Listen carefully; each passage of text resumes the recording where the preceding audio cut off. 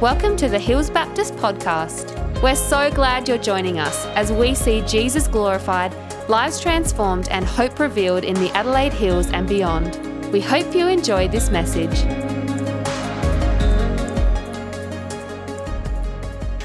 A few years ago, about 10 years ago, I went with my family to Balaclava and went down into their mines, which was a really fun activity. And we went all the way down and deep in the mine, and eventually got to a point where the tour guide said to us, all right, now's the time to turn off all of your lights so we can experience complete darkness.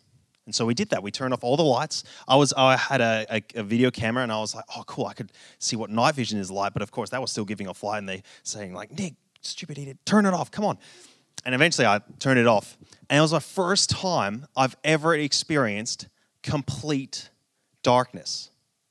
Like, I wish I could show a picture of you, but I couldn't, because you really need to experience it to actually realize what complete darkness is actually like. Like, you literally can't see your hand directly in front of your face. You have no idea what's around you.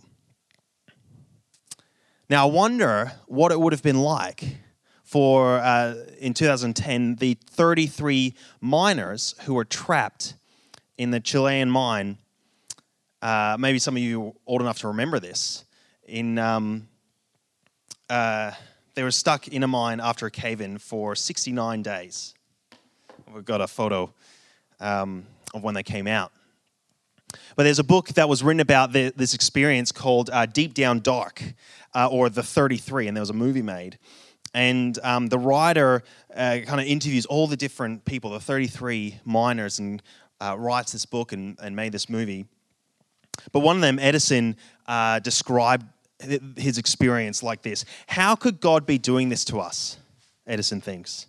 Why me? Why us? What did I do?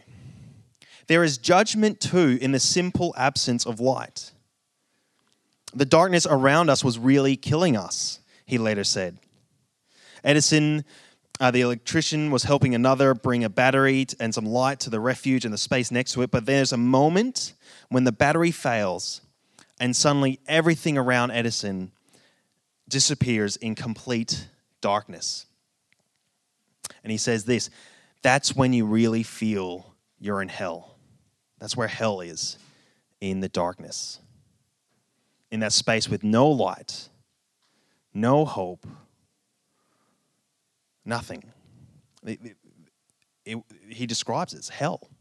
Another guy, Mario, the group's leader and the second man to be rescued, he remembered his experience of being drawn out. They got a capsule that they sent down, and the guys got in and pulled that out. And he remembered being hauled out of the darkness, not knowing if this was going to work. And he said, on the way out, it was terrible, terrible. And I screamed and screamed and screamed, just wanting to see the light. Just wanting to see the light. They were captive in darkness, and they needed the light to break through and to set them free. And with everything going on around the world, particularly in Eastern Europe, but gosh, even just on the back end of the pandemic and the mental health epidemic that's going around, and the relational and racial upheaval that we've experienced again and again, we live in a dark world. And a question we need to ask and grapple with is, where is the hope? Where's the light? And it's in that context, that moment, into there, Jesus says tonight, I am the light of the world. Whoever follows me will not walk in darkness, but will have the light of life. We're continuing in our series of I Ams through John's Gospel. And the passage that Ryan just read for us is smack bang in the middle of a discourse that Jesus is having with some Jewish people during the Temple of Booths, or Temple of Tabernacles. And I'll explain that in a minute. And where I want to take us today is to explore what Jesus means by that. I'm the light of the world, and how light reveals truth and how light sets us free. Now, like I said, our passage read is in the middle of this discourse, and this discourse is happening during this festival called the Feast of Booths or Feast of Tabernacles. And this is a feast, a celebration that was established by the Israelite people after they came out of Egypt. They spent 400 years enslaved by the Egyptians. And then God came and came down and saved them and rescued them. And he guided them out of Egypt by day as a cloud, and then by night as a pillar of fire, as light. And he guided them and saved them from slavery out of Egypt, and then dwelt with them. And he got all the Israelites to dwell in tents, and he dwelt in a tent among them, in the tabernacle. And later on, when they got into the promised land, in a temple. And so Israel established this celebration. It was a 7-day festival. You think, what's the longest party you've ever been to? This was 7 days long. And it was at the turn of the harvest. It was at the equinox, the day or the week where the days were just as long as night. And just before the harvest turn, so coming out of summer into winter, where the harvest was just about to start reaping and harvesting. And it was to remind them of the time in the desert with God dwelling with them and God providing for them. And you can read about this in Leviticus. I'll just read a small part. Leviticus 23:41-43 says, "You shall celebrate it as a feast to the Lord for 7 days in the year. It's a statute forever throughout your generations. You shall celebrate it in the 7th month. You shall dwell in booths for 7 days. As native Israelites, you shall dwell in booths or tents, tabernacles, that your generations," this is really important, "may know that I made the people in Israel dwell in booths when I brought them out of the land of Egypt, out of the land of slavery. I am the Lord your God." So that's what this celebration is all about. And on the last day of the feast, Jesus has been attending this feast. He's been teaching this feast. He's been talking to people at this feast for 7 days. And it's on the last day, in John chapter 7, verse 37, on the last day, the great day, Jesus stood up and cried out, "If anyone thirsts, let them come to me and drink. And whoever believes in me, as the scripture said, out of his heart will flow rivers of living water." Now that's quite significant. Because when he says that, all the Israelites, as part of this ceremony, are bringing bowls of water to offer up to God on the altar to say that God is the one who provides water, God is the one who provides life. And Jesus says, if you're thirsty, come to me. I am the source of living water. So there's significance there. That's a whole other sermon. We'll leave that for another day. But on the same day, when in John chapter 8, verse 12, it says, again, Jesus spoke to them saying, that's actually referring again, so it's the same day, it draws back to that original scene from 7 verse 37. Again, Jesus spoke to them saying, I am the light of the world. Now, why is that significant? It's because on that last day, that last great day, at night, they have the Festival of Lights, where they have a whole heap of great bowls of oil in the temple, and they light them up. And then all the Israelites have torches, dancing, singing. Now, these are not like battery-operated torches, but more like sticks with rags, and a bit like the citronella torches I've got outside. I didn't get them for the sermon; I got them for the mozzies. But they've got all these torches, and they're all around the temple, singing, worshiping, dancing, celebrating, and all these lights light up the temple. Can I have that slide? All these lights light up the temple. And the temple sits at the top of a hill that's Jerusalem. So all around Jerusalem, the only thing you can see at night is the temple, which is God's presence. Represents God's presence. Represent the light breaking into the darkness to set his people free. And it's in that moment, in that setting, Jesus says, I am the light of the world. Can you imagine that? Jesus standing on those steps in front of the temple being lit up, and the Israelites thinking, there is our light of the world, the God who brought us out of Egypt and led us into the promised land, who dwells with us, is the light breaking into the darkness. And Jesus saying, I am that light. I am that light. I am the light of the world. Whoever follows me will not walk in darkness, but will have the light of life. That is the context of when Jesus says this. I am the light of the world. He's drawing attention to the temple. That's God's presence coming into the world, setting the Israelites free. 1,000 years or however long before this, when Israel was first fumbling around in Egypt, trying to figure their lives out and break free from their slavery and the Egyptian oppression, God came in. God broke through and set them free. Light entered the darkness. And then in the first century, when the Israelites were fumbling around under Roman oppression, there was racism, there was morally corrupt leaders, there was a caste system religiously, there was poverty. Jesus says, I am the light of the world. Light enters darkness. And here we are in the 21st century. All kinds of things going on all around us. What do we need? The light to enter the darkness. We need the light. So what does the light do? What is it about Jesus that what does he do? What does he do as the light of the world?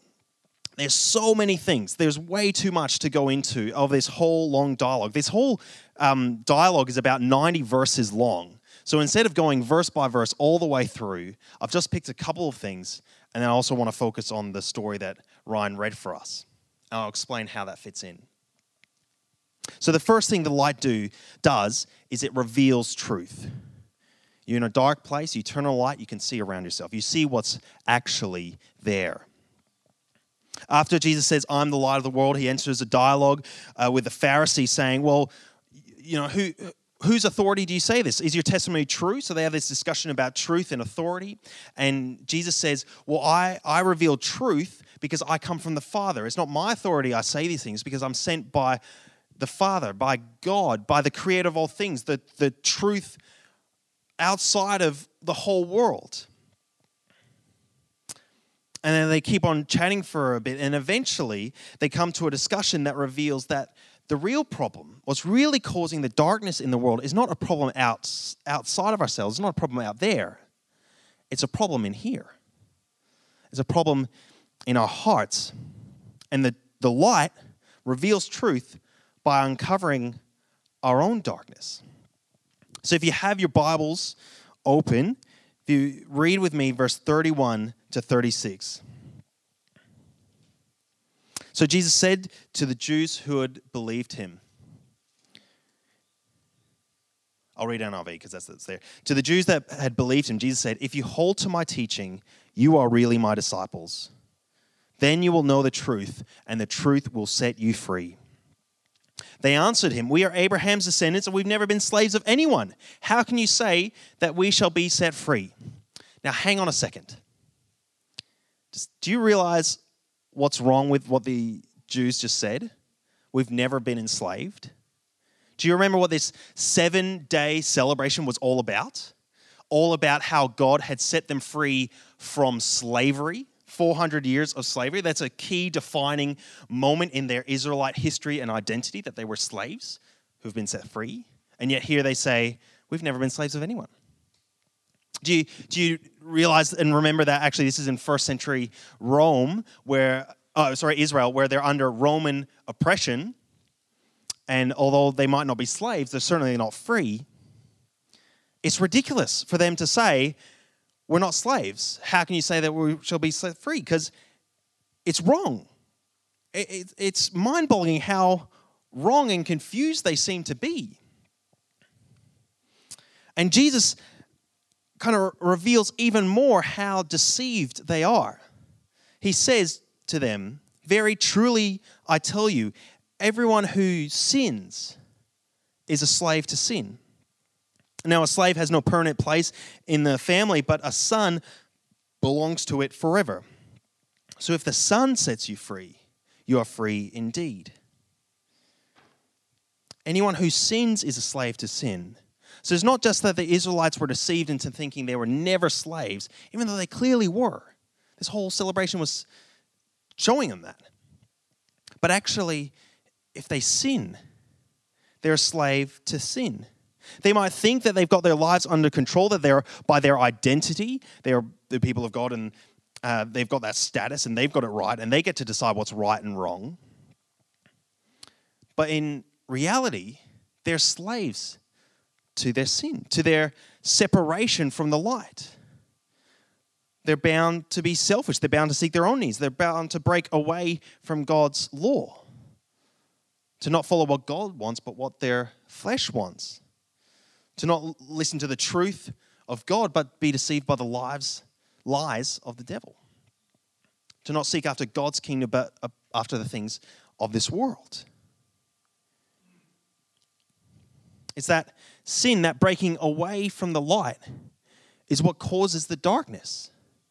The big problem in the world, underneath all of it, is this state of sin that we are all in. The Israelites said, we've never been enslaved. And Jesus says, well, if you've sinned, you're enslaved. And if you're human, you've sinned. Because we're all in that boat. And when the light breaks through, it reveals our hearts for what they really are. As dark, as sinful, as breaking away from the God who made us and loved us. And this is demonstrated in the story in the middle of our chapters. Between 7 and 8 is this little addition from 7 verse 53 through to 8 verse 11. And if you read in your Bibles, you might notice that it says something like the earliest manuscripts do not include this passage. And what's happened is this is probably not original. This probably wasn't originally in John's Gospel, the original author included. Or maybe it was somewhere else. But down the track, copyists, people who were copying the manuscripts, added this story. Now, why did they add this story in this place? I think it was to help us understand what Jesus is talking about. And so if you think about all the different characters, there was the woman who was caught in adultery and brought before Jesus and brought by the Pharisees before Jesus. Now, you don't have to think too long to realize if she was caught in adultery and brought before Jesus straight away, she's probably not wearing any clothes. Like, she's not in a good place. She's naked, exposed, ashamed. All her darkness, her sin, her adultery has been exposed to everyone. And the Pharisees, they want to test Jesus. The darkness tries to overcome the light. The Pharisees want to test Jesus. And so they say, Jesus, what should we do with this woman caught in adultery? Should we stone her as the law says, or should we let her go? Wanting to test him. Find a reason to crucify him, to kill him. But Jesus waits. He writes something in the ground. Oh, to know what he wrote one day. And then he says, let those who are without sin cast the first stone. Let anyone who is without sin be the one to throw the first stone. And one by one, the Pharisees, starting with the oldest, probably because they're wise enough to realize, I don't fit that category. I'm not right with God. They drop their stones and walk away. Their sin has been revealed. They thought they were in the light. But then the real light comes along and reveals actually they're in the dark. They're in the dark. They're enslaved by sin. The world has been deceived. We're led to think that we can get out of the darkness ourselves, that we've got it right. If we follow our hearts, then we'll be right. But the problem with that is that it's our hearts that got us into this mess in the first place, because our hearts are broken, are corrupt. We need the light, and the light will reveal what is really in our hearts. And then when we're exposed, when we're open and all is out before Jesus, as the light comes through, there's not condemnation. There's mercy. Because when all the Pharisees leave, it's just Jesus and this woman. And who in this scenario is without sin and has the authority to cast the first stone is clearly Jesus. Is that what he does? No, he says to this woman, he says, woman. Now, that's not like this angry woman, It's actually a term of endearment. Woman, sister. Where are they? Where have they gone? Has no one condemned you? And she says, no one. And Jesus says, neither do I condemn you. Go and sin no more. Her sin is exposed, but Jesus forgives so that she can live in the light. Jesus is the light of the world. Whoever follows him will not walk in darkness, but will have the light of life. Later on in 8:34, so if the Son sets you free, you are free indeed. That woman's forgiven. She's restored. Jesus didn't come and condemn her. He set her free. And that's what the light does. It breaks in. It reveals truth. It uncovers our own darkness. And it sets us free. It sets us free. And so how are we going to respond to the light? Jesus saying, I'm the light of the world. How are we going to respond? And as I was reading and studying this, I flicked over to 1 John, which is one of the letters that the Apostle John, who wrote the gospel that we're reading, he also wrote this letter. And it's clearly the same author. Because I'll read it to you, and you'll hear the same language, the same ideas. 1 John 1 verse 5 says, this is the message we have heard from him, presumably Jesus, and proclaim to you, that God is light, and in him is no darkness at all. If we say we have fellowship with him while we walk in darkness, we lie and do not practice the truth. But if we walk in the light, as he is in the light, we have fellowship with one another, and the blood of Jesus, his Son, cleanses us from all sin. If we walk in the light, our darkness is exposed, and we bring that before Jesus, we confess it and bring it to him, but he forgives us. The blood of Jesus, his Son, God's Son, cleanses us from our sin. Our darkness is defeated by Jesus' work on the cross, his blood spilt for our forgiveness, for our cleansing, for our restoration. And so, verse 8, if we say we have no sin, we deceive ourselves, and the truth is not in us. If we say, by our own right, we walk in the light, I'm a light walker, we're a liar. We're deceiving ourselves. We've bought into a lie. But Jesus says, if we confess our sins, John says, if we confess our sins, he is faithful and just to forgive us our sins and to cleanse us from all unrighteousness. If we say we have not sinned, we make him a liar, and his word is not in us. I think there's 3 responses to the light. The first is being afraid of the light. Being afraid of the light. Or being afraid of what it might reveal, what it might uncover. Because we don't want anyone to know. We don't want God to know different things, different parts of our lives. I was cleaning out my car this afternoon. And as I was doing that, I was thinking, there's such a clear tie to the sermon tonight. Because I've been putting off cleaning out my car for a long time. If I've ever given anyone lifts, you probably know what I'm talking about. And I've been putting off because I'm afraid of what I might find. Right? What's in that mess?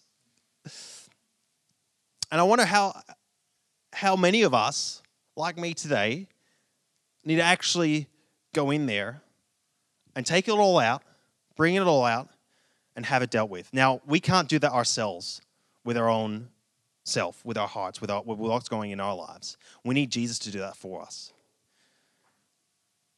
Yet we're afraid of what he might think. We're afraid of what others might think.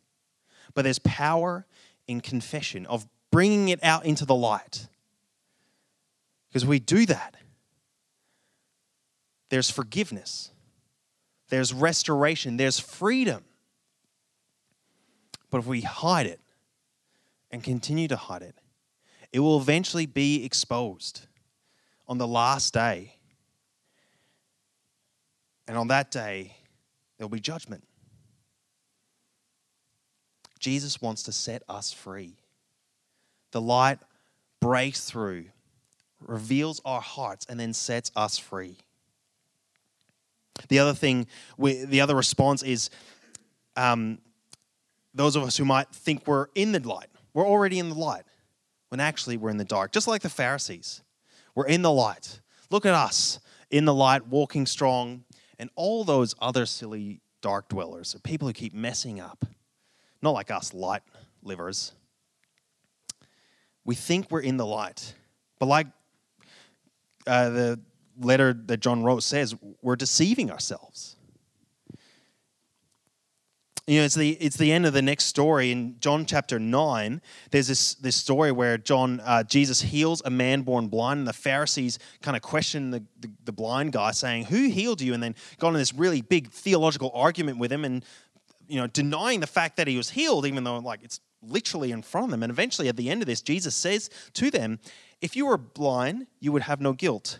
But now you say, 'We see,' and your guilt remains." They think they were better than others because they apparently walk in the light. But in reality, they walk in the dark. Part of the reality of responding to light is allowing it to uncover our darkness. Actually realizing that it's not us that walks in the light, but it's the light that sets us free. It's Jesus that cleanses us. Jesus is the one who sets us free. And the last response is realizing that we need the light. We need the light. We're overwhelmed with the darkness. We're trying to keep it all together. Or maybe we're not overwhelmed with our darkness, but realizing that actually this whole world is a mess. And we might be happy, but actually this world is a big problem. There's a desperate need for God, for Jesus, for the light to break through. And today Jesus is saying, "I am the light of the world." And our response is to follow him, to walk in the light, to uncover that darkness, to uncover the secret sins we've been holding on to uncover this life of living apart from God, to have that all revealed and to bring that before God and say, "This is it. I'm sorry. Forgive me." And God will. Jesus promises he will forgive. The light will uncover the darkness and set you free. Will set you free. And so what are we going to do? Are we going to keep ignoring the light and living in the dark? Are we going to keep hiding from the light because we're afraid of what it might expose and what it might show? Or are we going to take our lives and all that's going on, things we've done, things we think, things we say, the things we struggle with, things we're worried about, bring it into the light for God to shine on it and to set us free? Doesn't mean this life's going to be easy now, but it means we enter that journey of following Jesus, following him. It's not a decision, but a journey. So what are we going to do?